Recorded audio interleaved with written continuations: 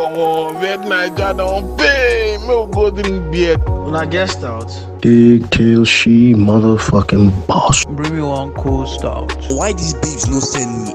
Which kind bastard contributes? If you don't want this problem between you and me to escalate, better bring out palm wine.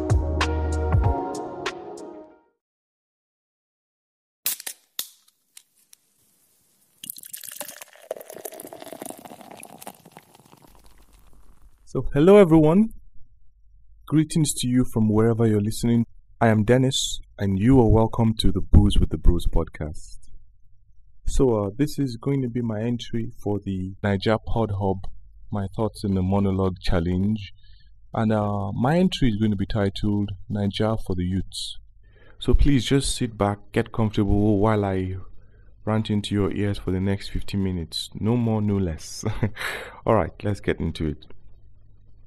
You see, I think one thing I've realized, or one thing I've come to notice, is like the feeling of frustration among the youths. It's common everywhere you go, from whether online or offline. Online, you see it in Twitter spaces, in discussion, social media, wherever you are. Everybody's just out there trying to just pour out their frustrations. It's either they're trying to get you back if you lose guard, or if you talk anyhow, or you will receive anyhow. I think everybody's just in the spirit of bass. Everybody's just trying to just drop their frustration on whoever they can, or whoever has the misfortune of being the victim in that situation. So it's what I've come to realize, even in person, even in real life too. You see the way people go about their lives, the looks on their faces, most especially the youths. And I really can't blame them, because you can see how Nigeria is. I think the first one that comes to mind is in 2020, during the EndSARS protests, where the youth of Nigeria came out to demand good governance and also to end police brutality. Things culminated in the unfortunate incident at the Lekki toll gates, where protesters were fired upon on 20th of October 2020. I think then a lot of youths just came to the realization that Nigeria honestly does not have their best interests at heart, and they feel very unsafe in Nigeria. Talking about being unsafe, you can see the rising insecurity in Nigeria.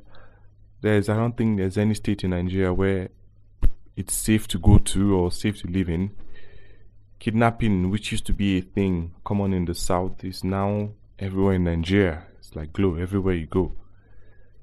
It's quite unfortunate. I think every day people are being kidnapped. Kidnappers are using Nigerians to cash out on a daily, steadily. It's really very unfortunate. And then you now look at our economic woes that we're suffering in Nigeria. Like the Naira is in free fall. Just a couple weeks back, there was the news update where the Naira hits a low of 720 Naira to $1, which has never happened in the history of our country. So it's all of this that just culminate into people or the youth rather, just having this, negative view about Nigeria, or pessimistic view rather about Nigeria. And I really do not blame them.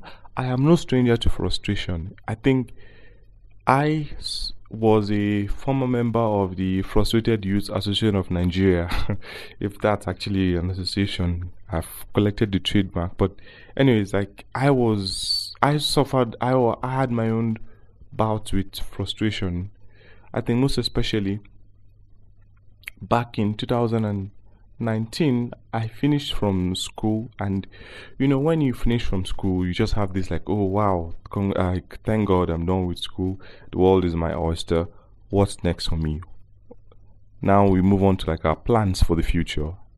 And the thing was, I finished towards the ending of 2019. 2020 came up, and I was excited, okay, new year, new decade, let's what's in store. I was hoping to get a job then. Unfortunately, the coronavirus outbreak began, and we're on lockdown. And just like everybody else, lockdown was I don't know, was like a mini hell for me. I had plans of what I wanted to do in my life, and lockdown was preventing me from carrying out those plans, and it just left me incredibly frustrated. I was living my life like almost like an NPC, a non-playable character.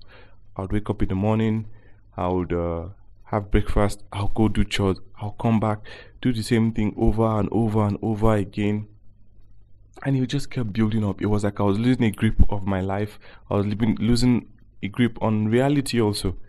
Fast forward to 2021, I think I just had these thoughts in my head that I needed to put out. So I decided to start this podcast. So, I mean, you guys can be thankful to the frustration of that year for the Booze with the Bros podcast, because that's the origin story of the Booze with the Bros podcast. So I think the creation of this podcast just gave me like an anchor to my life. Give me an anchor. It gave me an anchor to reality, rather. It gave me a sense of purpose, something to look forward to, something to put my effort into while I was on the hunt for a job. This was something else that could also keep me sane. My friends helped a lot, but this podcast also was one of the things that actually brought me back to reality, or helped me rather. Now, I wouldn't say I have solved 100% of all my problems and all, but I can say I am 100% in a better place as I am now than I was back in 2020-21. But that's just by the way. So I can understand when a lot of youths are out there being frustrated about Nigeria and about life in general. And now you could just say, oh, well, come, Dennis, so has Nigeria always been this bad? And the answer to this is no, it hasn't. No, it hasn't. I think my own personal belief and opinion, I think Nigeria's heyday, Nigeria was excellent in the 50s, 60s, 70s, and I think it peaked in the 70s and started going downhill from the 80s downwards. You see it in in documentaries, in movies, in books and the rest. How they talk about Nigeria, how things were, even first-hand accounts from your parents and grandparents, and my parents and grandparents also. They testified to it. You were being paid to go to school. When you go to school, you receive stipends. When you're done with school, you are guaranteed a well-paying job, or at least a decent job for that matter. Things were cheap, quite affordable. Also, the naira, dollar to naira rate was fantastic. Visa, you didn't have to queue for visas. Some countries even allowed Nigerians in visa free. Compared to what we have right now, I think it's just testament to the fact that we've had neglectful leadership in Nigeria, which is our problems. Leaders who have not risen up to their responsibility to lead and give good governance. And it's quite ironic because the same leaders who are leading us were those who enjoyed the benefits of a working Nigeria of yesteryears and all. So the answer to that, no, Nigeria has never been this bad, or has not always been this bad. Now, I'm not against you jackbuying or anything to chase your dreams and all. In fact, I did a podcast episode on jackbuying with a couple of my friends, one from the UK, one from the US. If you want to go out there to achieve some dreams and then come back to Nigeria to give back, that's okay. But what I'm against is you going out there to say, okay, Nigeria doesn't have anything for me, to hell with Nigeria. Abroad is my new home now. Abroad fit me die, as we all like to say. Now, I think I saw this interesting stat which said that by 2050, Africa's population as a whole will be the highest in the world. And as Nigeria will be is it third highest population in the world, or is it the second highest population? And majority of that population are going to be the youths, which means we have to start laying the foundation now for the youths that are going to come in, because we have to give the youths hope of a better Nigeria, of a better future. We have to start planting these seeds now for which our children and our grandchildren are going to start benefiting the fruit from. Now you can also ask me, so how are we going to do that?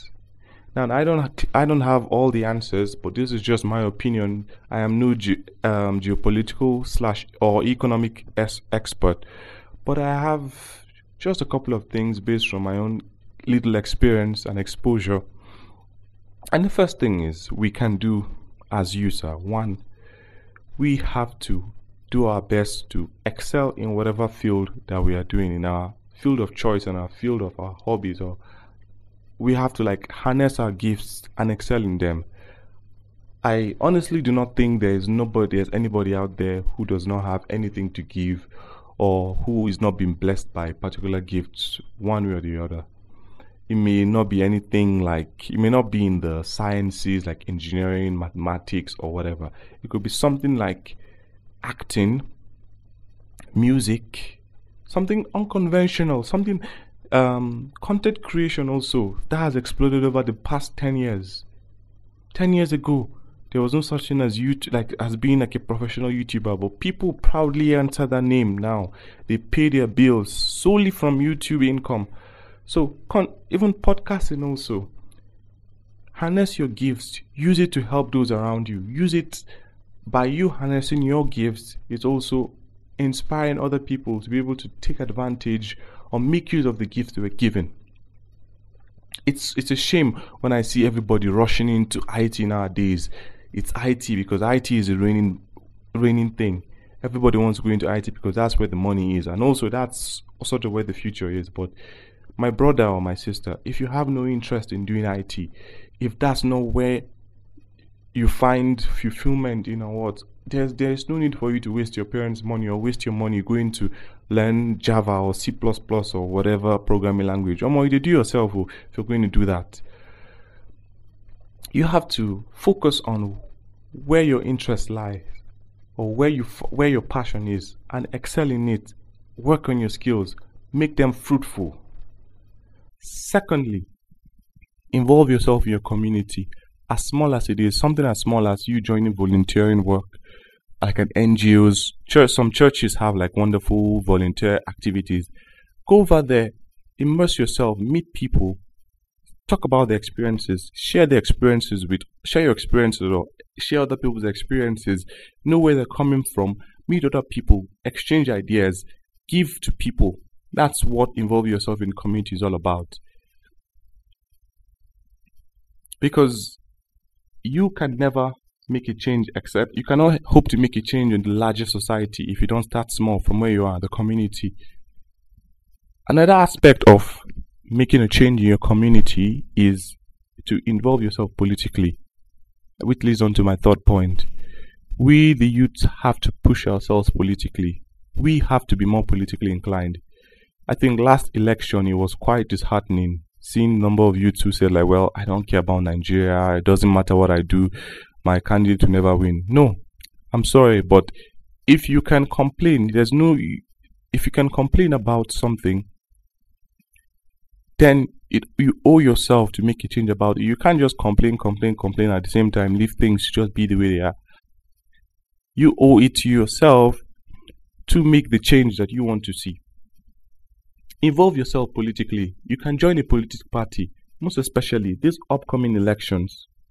I think it's wise for all of us to take special interest in this upcoming election, because we have to align ourselves with people who share our common goals and who share our common goals. Our current political states, we have candidates who have come here, and we need to judge them based on what they have to offer, the youths.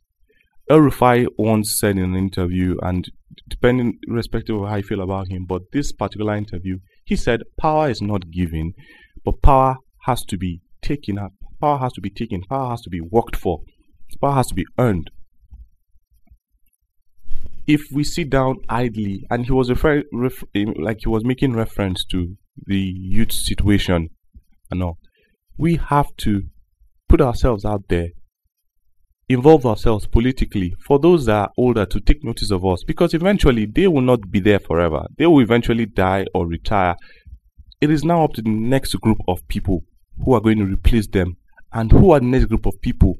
Are they people who are there for the benefit of themselves? Are these people who are just there because they want to just benefit from the system, or who are there because they feel it's their turn, or because they deserve that particular political position?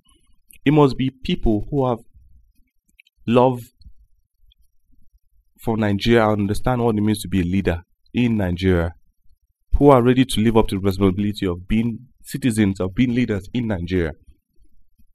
So, which is why I ask us to take interest in the upcoming elections, because whoever we vote for must have our interest in mind, must have the interest of the youth in mind, and must kindle hope in Nigeria. Nigeria has a lot of potential. I think Nigeria has the biggest and the youngest population. So, which means the future is going to be youths. If you don't take care of these current youths you are seeing here are going to be the elderly guys or the middle-aged people in the next 10-20 years. So it is of paramount importance for the youths to take charge of their collective destiny. Now, I don't want to keep ranting or talking too much, but I'll just round up this monologue with this quote from Dr. Seuss. And it goes like this. It says, "Unless someone like you cares a whole lot, nothing is going to change. It's just not." So anyways, thank you guys for allowing me to rant at you, and special shout out to Nigeria Pod Hub for organizing this competition. It was great to participate in it. Good luck to whoever is participating in it, and thank you also. Make sure you check out Booze the Bros, and I'll definitely see you guys on the next one. Cheers.